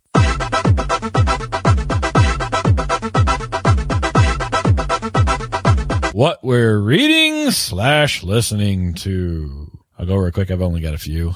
I did go on Comixology's site. Still won't use my PayPal, so I just went ahead and did it on the credit card, but I got the next few issues of Sex to check out. These next few issues are living up to its title. So it got weird quick. No wonder they're not. But you can still get them on the website. So it's interesting. So I'm still in that, again, it is a very mature title. They don't pull any punches. Like there's full blown. I wouldn't be surprised if at some point I don't see a donkey punch, but there's like, hey, I'm giving you a blowjob in the bathroom and there's a penis going into a mouth. And it's mature and it's graphic, but I'm still interested in that story aspect of, like I said, reminds me the articles. Yeah. Sure. I'm reading the articles. This reminds me of, again, it's that alternate universe kind of thing where, if Batman gave up on Gotham City. But I, you know, like we talked about before, there's just all those little quirky things that bother me, the highlighting of the words and stuff like that. So I just, They mean nothing. it pisses There's no me secret off. message. Yes, there is. It's just there to irritate the OCD people. Although, and I don't read them as often as I did in the early issues, but probably some of the best mailbag section ever, as people like completely tell these guys to screw off and everything else and their responses to it. Oh my God, awesome. In fact, I think one of the ones recently, I forgot what all it was, but basically the end of it is, this is crappy porn. There's nothing here I could jerk off to. And then they respond. So if anything, the mail section is entertaining, but I don't know. I've got to get somewhere in this arc or whatever where I can make that decision if the story is interesting enough for me to put up with all this other little quirky stuff. And like, you know, I could care less about the mature part of it. I read other mature titles as well, as long as they got the good story and stuff, but I just don't know yet. They have Black Kiss. Black Kiss? Yeah. I'll The check. original, not the All right, I'll check. hard chicken Black. Yeah. So I'll keep reading that one until I come back with a decision one way or another for everybody. Preacher, I've finished, which I get to hand back all of your stuff to you. I enjoyed it up until about the end. Not all that thrilled with the end. I mean, I know they left it open where they could potentially do more, and it'd be all right if they did. Of course, he doesn't have the word anymore or whatever. Spoiler. Yeah, now he's just a jerk. Yeah. And let's be honest, through the majority of the series, he didn't use the word that often. So No, that's not a at huge all. spoiler, Just really. The I mean, biggest one was on his best friend. Yeah. So But you know, the whole ending and stuff is, I don't know, that I was good almost up till then, and then it I was like, kind "Meh." of I didn't think he had a satisfying contract. The whole point was he was angry with God. Right. And he wanted a confrontation. He wanted to voice his anger with God. And I didn't think he got that. I thoroughly agree with that. Yep. The anticlimactic ending, totally. So I agree with that. But still, the ride to the end was enjoyable. Did you read the disgraced porn star? The disgraced porn star. How he had wanted to be a porn star, but, he accidentally dropped an electric vibrator into the hot tub. yeah. The road trip stuff. Yeah. He was only a midget, but he used my ball sack like a speed bag. Yeah. Yes. And then the sexual investigators coming up behind him trying to find him. Yeah. The same guy. And Custer screws with him. Yeah. No, like I said, I enjoyed the ride up until the end. Definitely. Just read Rat Queens #5. So it dropped in price. Got that in. Did you get that one in as well? Or? Yeah. So, I still love that. I hope they have a plan for more. Yeah. I mean, a lot more. Cause this was great. I agree. Yeah. It's like I said, it easily climbed to a series that is a must read for me.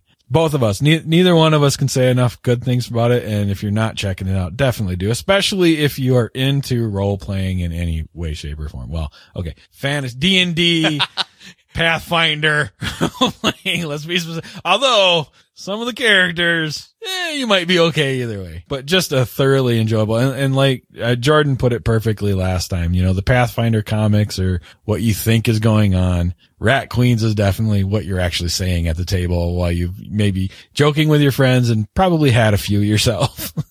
Awesome series. And then, last I did finish Epic Kill. So I did finish that series. Yeah. I can't really give it a recommend. I don't think I would just, it did too many weird things. It did too many. I like the premise of it. I don't like what it became, especially right towards the end. And there's one trope they kept using over and over again that really bothered me. And it was, they would show something and it would potentially be tragic and all this crap. And then it would go, boop, boop, boop, boop, boop, boop. That's what could have happened if I did that, but I didn't, you know, that kind of thing. It was like, and you know, 3-4 times later, I'm done with that. It's so dumb. So I would say pass on it. I like the premise, didn't like the execution on that one. That's what I had.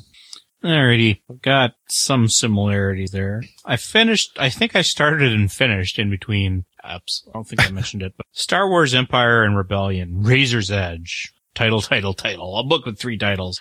I listened to the audiobook. It's set between New Hope and Empire Strikes Back, and it focuses on Han and Leia. It's the original characters, and I can still kind of stomach the original characters, even though they're mains. So the drama, are they going to die? Well, no, because this is set between Star Wars and Empire Strikes Back. But it is still enjoyable. Could enough. happen. It could, sure. Han was a clone. It was still pretty enjoyable, and apparently there's another Empire and Rebellion book out, written by, strangely enough, James S.A. Corey. The duo that did the Expanse books, but it's Empire and Rebellion is the theme. The next book isn't related to what went on in Razor's Edge. This is a standalone story. So I get the impression this is like, the Bounty Hunter War, Tales from the Canteen or the Bounty Hunter Wars, that kind of thing. It's just one umbrella, but it's going to be a bunch of standalone stories. I hope a bunch of standalone stories anyways. It's fairly enjoyable as long as they keep it in, it's going to be Empire and Rebellion. It's all going to be. We talked a lot about Dragon Wing last ep. So I went out and I got the Dragons of Autumn Twilight audiobook. And, it's okay. Definitely, I'm not 12 anymore. Definitely, they're not writing to 12-year-olds. Or we're still writing to 12-year-olds. Well, duh, because they were writing to 12-year-olds 25 years ago. I mean, it's okay. I know the story, but it's been 30 years since I read it the first time, and I've never gone back. So enough of it is sufficiently different. And the dude does a good enough voice selection, and he keeps a good pace. It's, I'll say it's enjoyable. If I actually had to read it now for the first time, it would suck. But I have enough fond memories from the first time and the world in general, and enough painting going on that, or more recently casting blocks, that it's enjoyable background. I've also got, listening to, the Daylight War. I've got Dragons at home and I've got Daylight War on my phone for when I go to the gym. Daylight War is the third book in the Desert Spear trilogy, the Middle East invading kind of Northern Europe. They don't say it like that, but that's kind of the setting. It's the desert people and the white folk. It's the tattooed man. This is, I still want to know what it's going for, because there was this disaster and they only address it tangentially to lost technology. And like they were going down this semi-paved road and they mentioned that before the disaster, they used Crete to do all their roads like this. So it's like our world. Don't know if it's a nuke. We don't know why the demons are there. The demons come out of the core. Haven't explained the whole nature of the demons or what the disaster was or anything. Northern dude still is the deliverer because he's the tattooed man. He's bringing back the words and he's building up the Greenlands against the Sand People. Arr, arr, arr.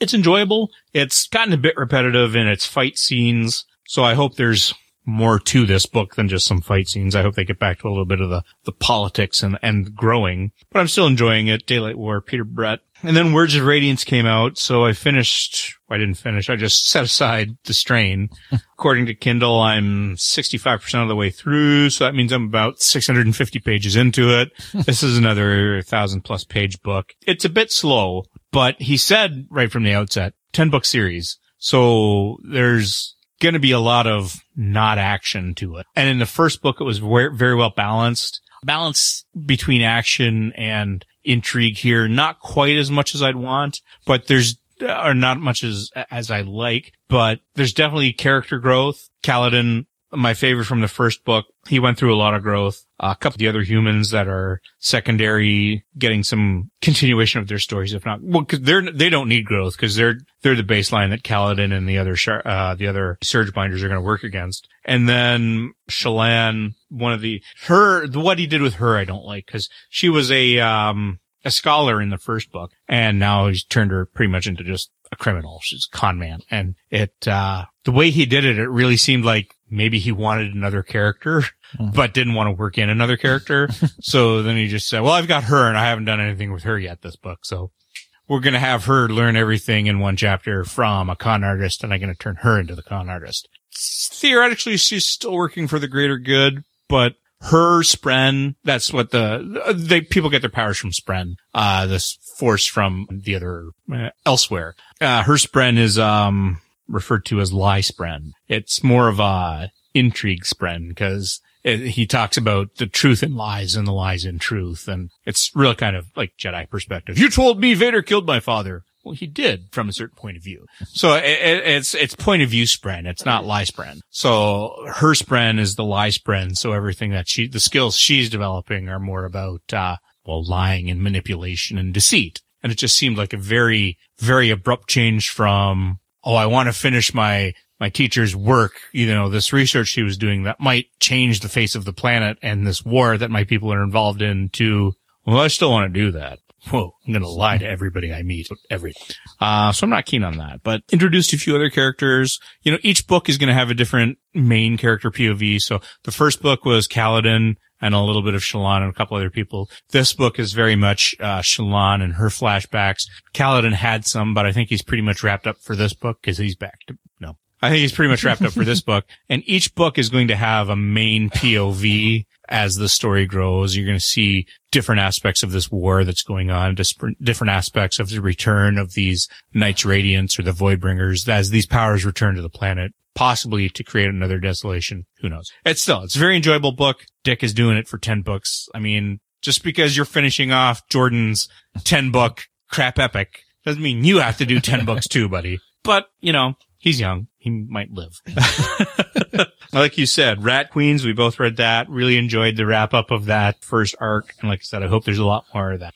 I hope they keep this team together, and I hope they do. Read the latest Arkham War, part of the Forever Evil crossovers, Arkham War and Rogues Rebellion. Both enjoyable. They should be wrapping up in April, but Forever Evil 7 got pushed back to May because DC can't keep a schedule.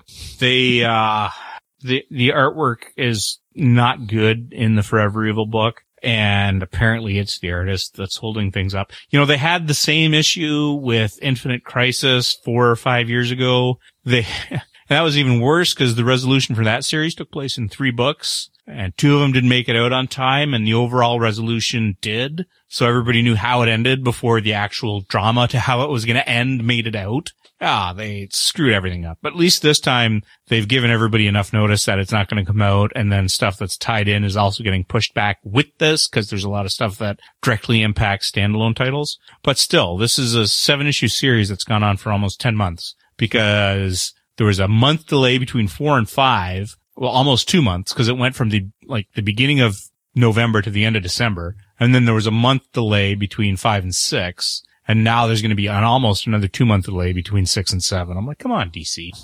It's not like you just decided to do this. You planned, I hope. Still, I'm looking forward to the last book. Picked up the second issue of Miss Marvel, the new Miss Marvel, and it continues a little bit with her powers developing and dealing with her father. First book, she was out for the party, the illicit party. Second book picks up right away. She gets home after the party, and of course, she's busted. Parents know she was out. Oh, so there's some of the, parental teen-daughter angst and drama there, but also she's trying to figure out, was it real or was it Memorex, and what's her powers, and, what is she gonna do? It was quick, it was fast, there was no, she saved somebody, but there was no villains. It was still learning what her powers are. It was enjoyable. Okay. Did I see that, you're working on another Comics Beyond the Panel? Yes, I had all planned to go throughout my review of the first arc of Rat Queens, and then immediately got paged after writing Rat Queens, and then had to save that off.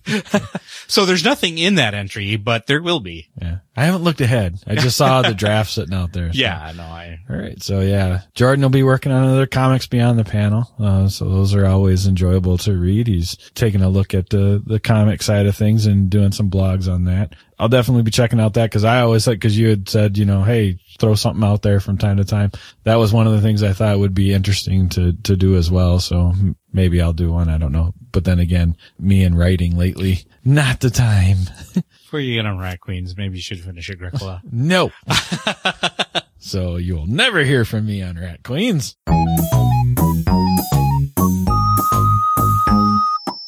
What we're playing. You know what? I do not have much at all. Obviously, we played some stuff to review, but beyond that, between editing and being sick while trying to edit, I've got 2 things on my list. Still playing Dungeon Ascendants on my phone off and on, and I still vanished and banished when I didn't want to think about much else. Although I will say that I have restarted that damn game more times than like any action fighting game that I've done, because I've tried to get through the first, early on, I kept trying to get through the first, well, for a while, the first year, but the first couple of years without anybody dying because of starvation or not having a house. Wow, high standards. It's like, no, winter's here. You suck. You haven't provided a house for your people. Oh, you don't have any food. Oh, did you it's not like, listen to Ned? Winter came. God. So I just kept restarting until I finally got, I don't know how many years I'm in now. Now my people have died of old age. But that was the other thing too, huh? Yay. Well, that was the other thing too, that, cause for a while I didn't restart, and it's something to just kind of go and be kind of mind numb, but at the same time, you've got to think about certain things. I mean, you got to think about your food production, and you're going to have enough. You got to think about having tools and making sure somebody's building tools, making sure somebody's building firewood so that you can, heat themselves in the winter. All that, all so those you little won't play things. Agricola the board game, but you will play I will play the video game. Why? Because I can hit the ×10 button and watch the years fly by when I got nothing else to do. So, I mean, you got to think about all those little things, and, just goofy things like and how long it takes them to build crap and everything else. Like at one game, I made the damn mistake of you can build like this longhouse that's like, everybody that doesn't have a home will go here. So it's like a homeless shelter. And, I got to the point where I was just like, I'm gonna build that, and then I'll worry about individual houses later. But I made the mistake of demolishing it and not having enough houses, and it took them forever to build the house, and a bunch of people died because they didn't have houses. Jackasses. But there's you did it. But they didn't build fast enough. But there's all these little things you got to. So the other thing that was happening early on, my people weren't dying. I had an earlier game where my people weren't dying because of starvation or anything like that. They were dying of old age. But because I didn't have individual houses for them to live in, they weren't having kids. So nobody wants to be the sex offender. So my population was like fastly dwindling, and nobody was replacing them. But then at the same time, like, you don't want a ton of kids all of a sudden because they eat as much as adults. So now you gotta, so just all those little things. So it's a cool little game, and it is kind of just, let it go. But at the same time, there's a lot of things you got to think about to make your village productive and proper and keep going year after year. But again, ×10. Hey, look, can't do that in Agricola. Let's just jump to the last round. Who wants these points? Just take them. Is that what you got? That's what I got. Okay. 2 things I've been playing. Same as you. Not a lot really. Work's been kicking my ass. So Trains and Stations and Host. Still working a little bit with Injustice, both on the phone and on the console. I actually kind of like the phone version a little bit better, but it irritates me. It's it's a free game, so it's not free. They obviously they gear you towards the microtransaction, which I refuse to do. And they have these, I don't know. There's a special part of the game that pops up every now and then. If you complete 5 sets of fights, you win a special character. When I first got the game, there were like 6 days left in, trying to get Raven from the Titans. And I didn't get that. The last one was, Darkseid. And I ground hard to get the tokens to, cause you have energy, and different fights have different energy. But then for the challenge fights, you need the challenge token.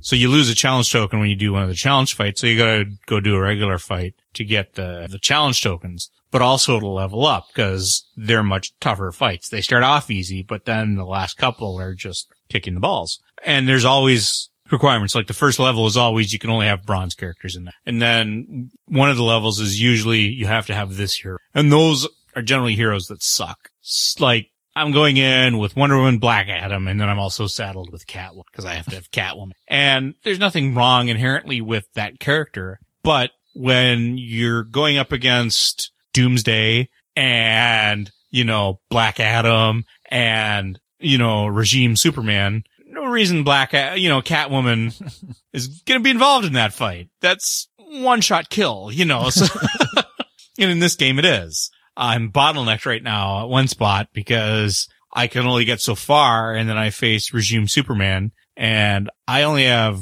4 gold characters, and only one of them is at an equal level to him, and he can, his second bar power can one-shot kill anybody that I put in there. And it's a bad combination. Each fight will have different environment. And this environment is regeneration, so they heal faster, even when they're on, and my power develops slower. So basic attacks, usually 4 or 5 hits, and you get your first special power, your first special attack. Well, it's much slower. And this is a bad combination of Regime Superman, who has like 25,000 hit points, Lex Luthor, whose first power, if it hits, saps you of your powers. So you're just stuck doing basic attacks longer and longer and longer.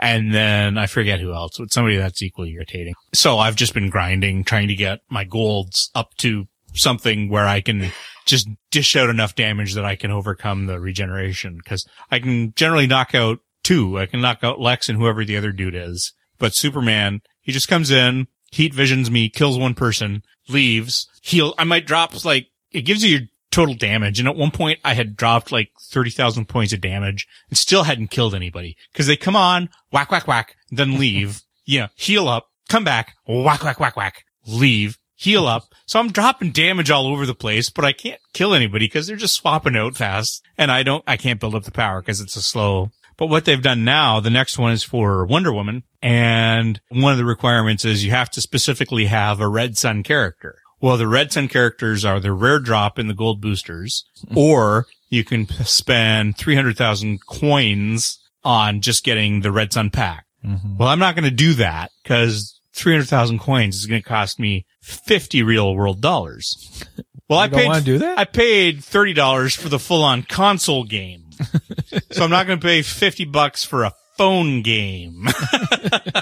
So now I'm just grinding to get to the gold booster price. But it's like the first 2 games, I thought it was requiring you to have a character that you had. But now apparently no, it's just they required you have a character. And in this case, it's a character I don't have. And if I don't get up to $75,000 a number of times to try to get the rare drop from that pack, I'm not going to be able to complete it. So that's really irritating to me. And that might actually stop me from playing this particular game. I'm still enjoying the console game because there's more of the actual story there too, the Injustice story. That's the part I was enjoying of it. It's, again, fighters. I'm kind of out of fighters, but the story was decent enough to check out. I guess the only other thing I've got is last week at Jordal's, it was just him and I for a while. Malachi showed up, eventually, but we got in a game of Summoner Wars where I was literally 1 die roll away from winning. If I'd thrown a hit instead of a miss, I would have won. I moved everything around. I geared up everything to get max attacks possible on him and left my caster exposed,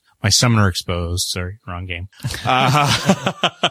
And I didn't get the 1 hit that I needed. So then he was able to turn around and just bend me over and spank me. So, and then when Malachi showed up, we got in a pretty fun game of 7. I hadn't played it at 3 before, and it was funny.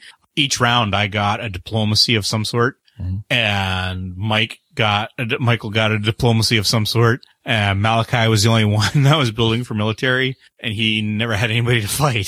So he didn't get he got 1 military victory point through the whole game, but that was more than Michael or I. So it was funny. I'd never played it at 3 players. It was kind of interesting, but I think I like it more at higher players. Yeah. I thought of one thing that I actually did play while I was, I talked about, well, you and I talked about, not here, but I'd worked from home a couple days, because I was sick. I actually worked at home a couple days, and then the 3rd day I was like, screw it. I'm still so sick. I'm taking today off and just going back to bed. But while I was home, I went old school on my Xbox, old school as far as what's on my Xbox, but I broke out Puzzle Quest 2. Mm-hmm. Just because it was one of those things like, I don't want to get up. I don't want to change out the disc. What have I downloaded? And for 2 days straight after I got off work, and just going, all right, well, I'm home already and Megan's not going to be home forever because usually I'd be driving right now. What do I want to do? And I played Puzzle Quest 2 for 2 days. So that was kind of interesting to revisit a little bit. It's not a bad little game. No, do you have any video stuff coming up that you're aware of we might be doing soon? No, we had planned on doing a few things, but of course then you had to go and have a life. So I hadn't really rescheduled anything. We're trying to get a game of Wild West or Triumph and Treachery going, but Okay. 4 players will be with camera. I'd like to get something. We'll have some game preview videos coming up for sure, because I've got a bunch of those that need to get done. If you want to be involved in any of them, let me know. I'll let you know what we've got. I mean, I've already got a couple things sitting here and a couple things on the way that we need to do game preview videos. So there will be some videos definitely coming up here very soon. I think I want to say I've got somewhere between 2 to 4 that are launching here in April that they would like to see videos done for. So those will be coming up. So we will have videos. This will bring us to the end of episode 41. So there you go, Jonathan. Here's a true full-length episode. You know, last time we didn't have a game review. You said you were happy to see a full-length episode. Well, here's a true full-length episode for you, sir. We aim to please our Ukrainian listeners. Is that plural? Does Does he not have headphones, maybe? Yeah, I made an assumption there. I took a leap. All right. So that will be us for this time. We will be back for episode 42 soon.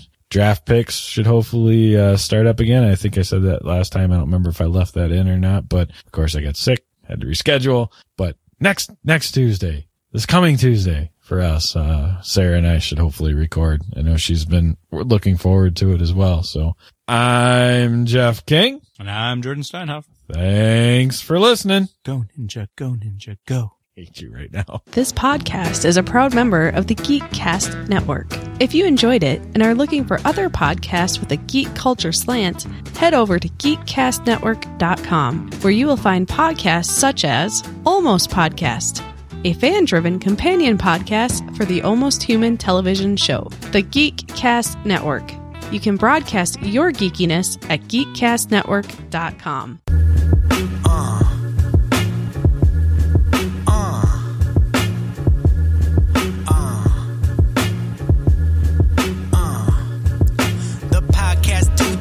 All us geeks we last at allusgeeks.com. That's where we unleash the bomb. Jeff and Jordan from coast to coast, best of the best, the #1 host. So put up your cups and toast, cause here the end we approach. But come back for more raps, more fun, more laughs, more this, more that, up and down the mat, cause we geeked up. And thanks for showing love. We give our viewers thanks with knowledge in the bank, cause y'all are top rank and never should be spanked. So thanks for tuning in and giving us a spin, cause here we win, win, win, cause that's how we always been. Well, it's been fun, it's been real, till next time.